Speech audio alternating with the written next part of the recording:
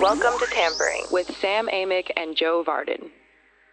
We're joined now by Jason Quick, who covers the Portland Trailblazers for The Athletic. And for those of you who are regular listeners to the Tampering podcast that I co-host with Sam Amick, you know how much I both love Jason Quick as a writer and also was so pissed at him in the playoffs because he just kicked all of our asses throughout the entire thing. And so we're not going to go back into that. Instead, we're here to talk about one particular story. And the headline of the story is A Hero, Some Hope, and Deep Heartache. Why Game 3 was about more than basketball for three men. Now, what happened here is this was Jason's story after Game 3 of the Western Conference Finals between the Warriors and the Blazers. The Warriors won the game. They went up 3-0. As we all know, that's pretty much that's the end for the team that falls behind by that many games in a playoff series. And this story had virtually nothing to do with the game, and that's what at the start made it so good. But of course, it goes much deeper than that. Jason had some tragedy befall on him and a close friend of his, and that close friend's family, of course. A man that Jason was close to died of cancer. He was a big Blazer fan. Also, Myers Leonard made his first start, I think, in that series, and he had given Jason the heads up that was going to happen, but Myers had been just a really ridiculously good person to Jason throughout the entire year. And then also, as Jason does this, it's part of his routine and part of what makes him so good. And just the way he mills around before games, he had talked to this guy who had actually stopped a school shooting in Oregon. So all these things are converging on Jason at the same time that the Blazers lose a playoff game, and it's just so good. I want to read this to you. I realize many of you will want to read about Golden State's trapping defense and how it has frustrated Lillard and McCollum throughout the series. Or you might want to read about Draymond Green's dominance in this series, or how the Golden State bench was so instrumental in Game 3. I don't have that in me. Not tonight. All I have are 3 vignettes about life, death, and basketball, and how they might redirect your disappointment from Game 3. Well, folks, I don't know what Jason didn't have in him, but what he had was one of the great stories of the year at The Athletic, and here he is now. Jason, thanks for joining us to talk about this. Yeah, I appreciate it, Joe. That was a nice little summation that you did. Yeah, I mean, it's definitely one of my favorite stories of the year. There's no doubt about it. I can't say enough about it, but I want you to start talking about it. You take us through a little bit, just kind of where you were emotionally, and then when you decided to do this with your space after Game 3. So the morning of Game 3, I woke up and I had a text message from Jake, my friend's sister, saying that he had passed at 3:30 in the morning. And so instantly right there, my day is shot. I'm in a daze. I mean, we had kind of expected this. He had been in the hospital for, about 2 weeks, and he'd been battling this stomach cancer for about a year, 13 months. And so it wasn't like a complete shock. We knew he was deteriorating. We knew he was in dire straits, but just still, when you get that text and you realize a buddy has passed, it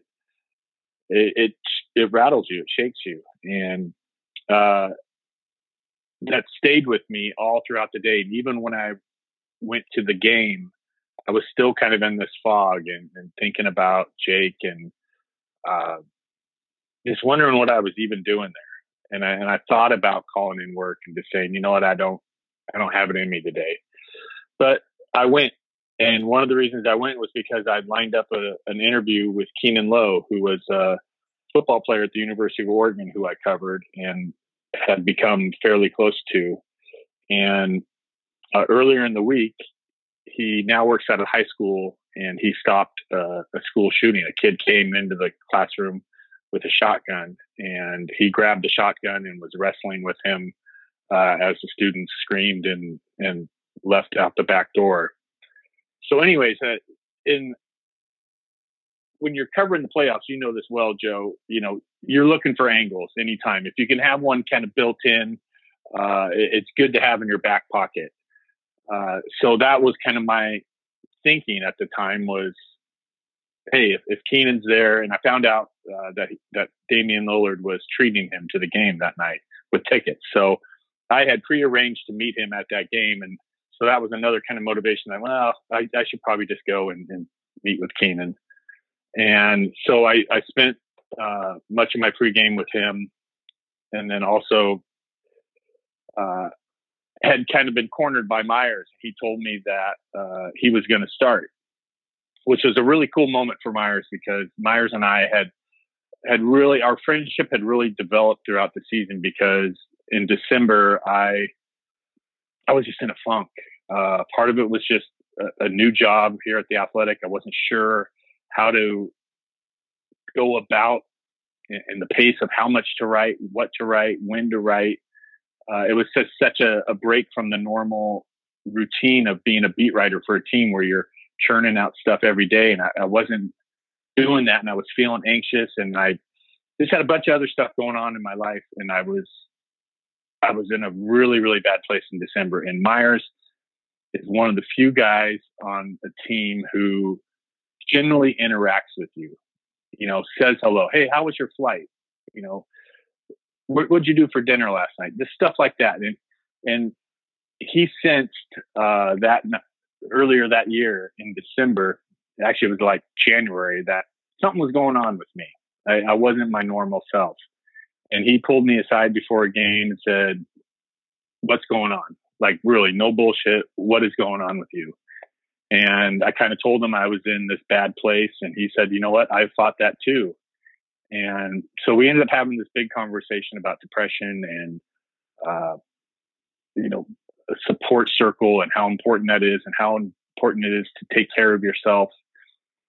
And so anyways, all this, this is kind of like my story. Like I feel like I was all over the place. And to make a long story short, the Blazers blow a big lead for the second straight game against Golden State. It's 3-0. The series is all but over. And I plop in front of my computer, and I'm just emotionally not there. But actually I was really emotionally, I was there. I was really emotional. But I had nothing on the game because it didn't interest me. It's not where my mind was. It's not where my heart was.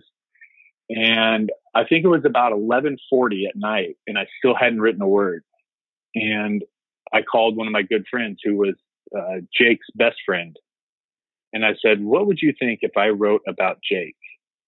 Would that be insensitive to his family? How do you feel about it? And he's like, Quick, you got to do it. If there's anyone who's going to do it. I think it'd be a great way to honor Jake. So, Andy Clark is my buddy's name. And we sat there, and I was in the back hallway, and I was very emotional, tearing up, talking to him. And we kind of just asked each other how we were doing. And, so I went back in, and I decided, that I'm just going to write this from the heart. And I think if I can give a plug to the Athletic, I would have never been able to write that story for a newspaper. And the Athletic is so great because it allows you to take chances. It allows you to peel back layers of a story and of yourself. And, so anyways, I started writing, and I remember Sam Amick came up to me and said, what are you writing? And I said, I don't know, but I think it's going to be this. And Sam had just gone through a situation where someone close to him had passed away. And he went to Phoenix for a funeral, and we kind of talked about that. And he kind of nudged me over the top that, okay, this is going to be okay to write. And he's like, yes, you should do that. You should do that. And so I just started writing, and I think a big thing through that game, as I was kind of in a haze, is I would just watch people in the stands and how emotional and irritated and angry, and they were just losing it over this game. And I'm like, this doesn't matter. But then at the same time, I'm in the Blazer locker room, and it does matter. It matters very deeply to these men in there. I mean, it's a big part of their lives, and they sacrifice so much for it. So I was really wrestling with that, and I just tried to tie everything together, that there are greater things than losing a playoff game. And I don't know if I successfully did it. And I think towards the end of that, of my story, I was like, I don't know if I'm making sense. I don't know if all this ties together, but I tried. Well, we'll get to that. The thing, so, I said at the top that I wouldn't do this, but, I mentioned that Jason just had a dominant playoff run. And one of the stories we all remember is the way he captured the moment of Dame Lillard's shot to end Game 5 in the first round, and sort of what that meant for Rip City. And then the next one that just kind of blew you away was the Rodney Hood story, how he was a hero from one of the games. I think I even covered it. I can't remember which one. But one of the games throughout the playoffs. And the thing about this is, life is hard. It's harder now. The world sucks. Like all that's go on down. Politics suck. Everything. It's almost like the one thing we all have left, right, that we can all kind of come together over is sports. And when you have something like Dame and the Game 5 bomb and him waving goodbye to the Thunder, I mean, that brings a town together. And when this Rodney Hood guy, who's just been such a disappointment, with so much talent and bounced around the league, and he winds up in Portland, and I mean, they turn to him because they have no other choice, basically, and he just comes alive and saves them. That's what makes you feel. It makes you feel good, right? That you invested all that time and you got away from it. Okay, so when you invest the same amount of time in that team, and then that team loses, if you're a fan, God, it sucks. And then you feel worse about everything else, right? But then here comes Jason Quick, and he takes these three things and he weaves them together in such a way that it reminds you of why sports really matter. It's not because of the win or the loss. Like, yes, it matters to the guys in the locker room. You're exactly right. That's why you should play, for the win. But for the people shelling out all this money, and for the people looking to sports as an escape, it's not just about the win. It's about the ability to relate. And who among us hasn't had a friend die? And who among us hasn't had another friend, maybe even someone you didn't think was that would come to help you, who does? And then who among us hasn't admired an everyday man or woman in the crowd who turns out to be a hero? And the way that you brought all that together, I mean, I think it hit home for just about everybody, whether you're in the game like we are as reporters or players themselves, or you're not and you're just a fan. I think you really drove home this point, don't you? It's so weird for me to talk about this story, because I said this even at our NBA summit in Vegas for The Athletic, that when I wrote that story and turned it in, I was embarrassed because I felt like I whiffed. And I was just so emotionally exhausted. I remember telling my editor, Rob Peterson, that I wouldn't be offended if you don't publish this, because one of my greatest weaknesses is one, I'm terribly insecure about what I write all the time. I never think it's good. And that kind of manifests into this, don't publish this. This is terrible. And so I really felt that night. And so it's weird for me to really talk about it, because I didn't feel like I nailed it. And I didn't feel like, I didn't know if it would resonate with people, but you're right in that, a big thing through sports, I think, that we seek and that we really desire is a connection and a relatability to not only to the athletes and the coaches, but to our fellow fans and the people we experience these games with. And if I was able to help form that connection or, offer a different perspective, then that's very gratifying. And I got a ton of great response. I was blown away by it. But I think that's kind of, especially as I've gotten older, the lens that I've looked at covering the Blazers through is, one, I want people to know these guys, and especially that group. That team was awesome. They're very, very good people, very accessible, willing to open up and tell their stories, which is half the battle when you're covering a team. Is you need people who are accessible and are willing to reveal themselves. So I want to share their stories. I want people to know them, and I want people to relate to them. And I think that just being in this market in Portland for so long, I know that that's what this fan base wants. The Blazers are more than just a team here. It's a great part of this town and the state's identity. And they want to feel close to them. If you're part of this fabric of the Blazers as a player, they refer to you as through your first name. It's Clyde, Buck, Terry, Duck.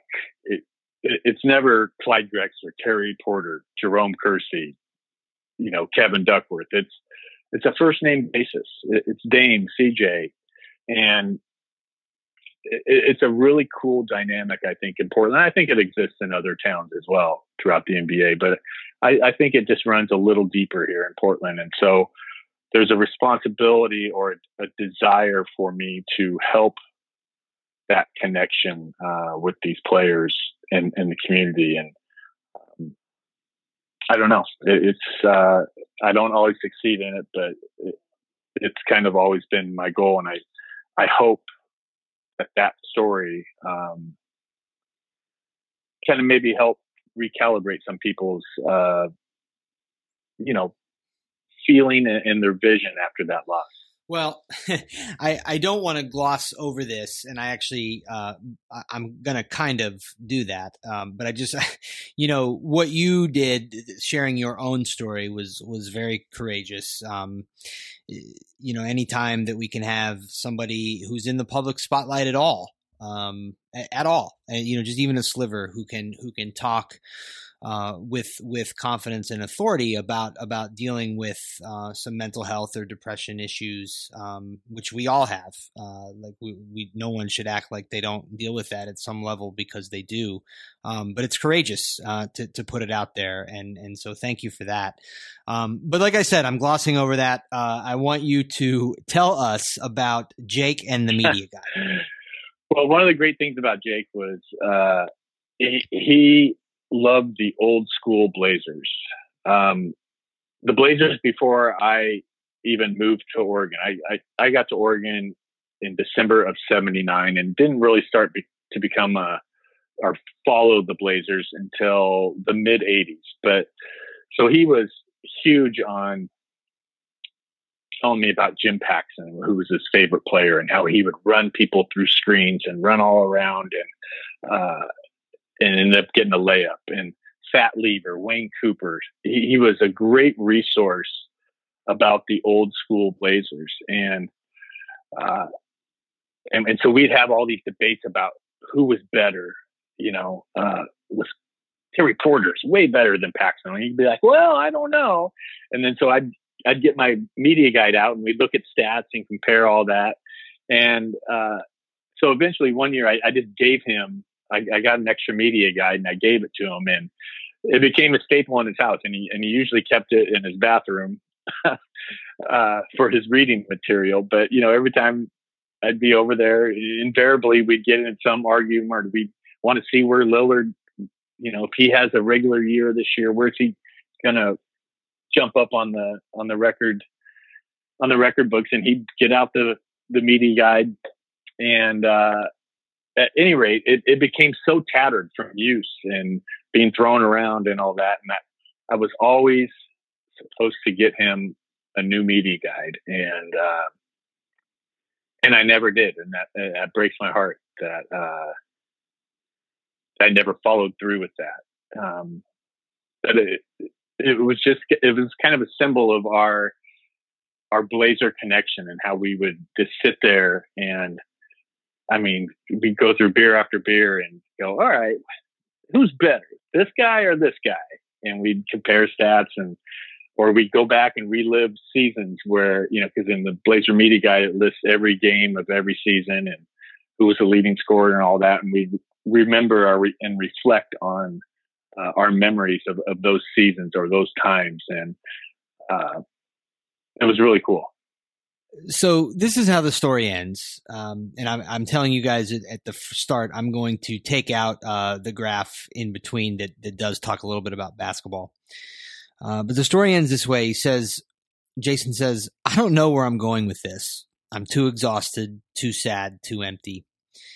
And then there's this part about the basketball, about Dame and CJ not shooting well. And then he says, but sometimes winning isn't everything.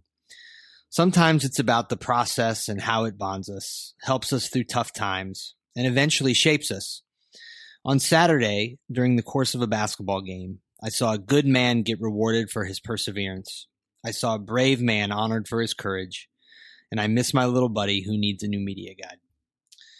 Can't think of a better way to end this pod here, end this episode than on that. And Jason, I thank you for your time today and for writing this story and for not trying too hard to get your editors to kill it.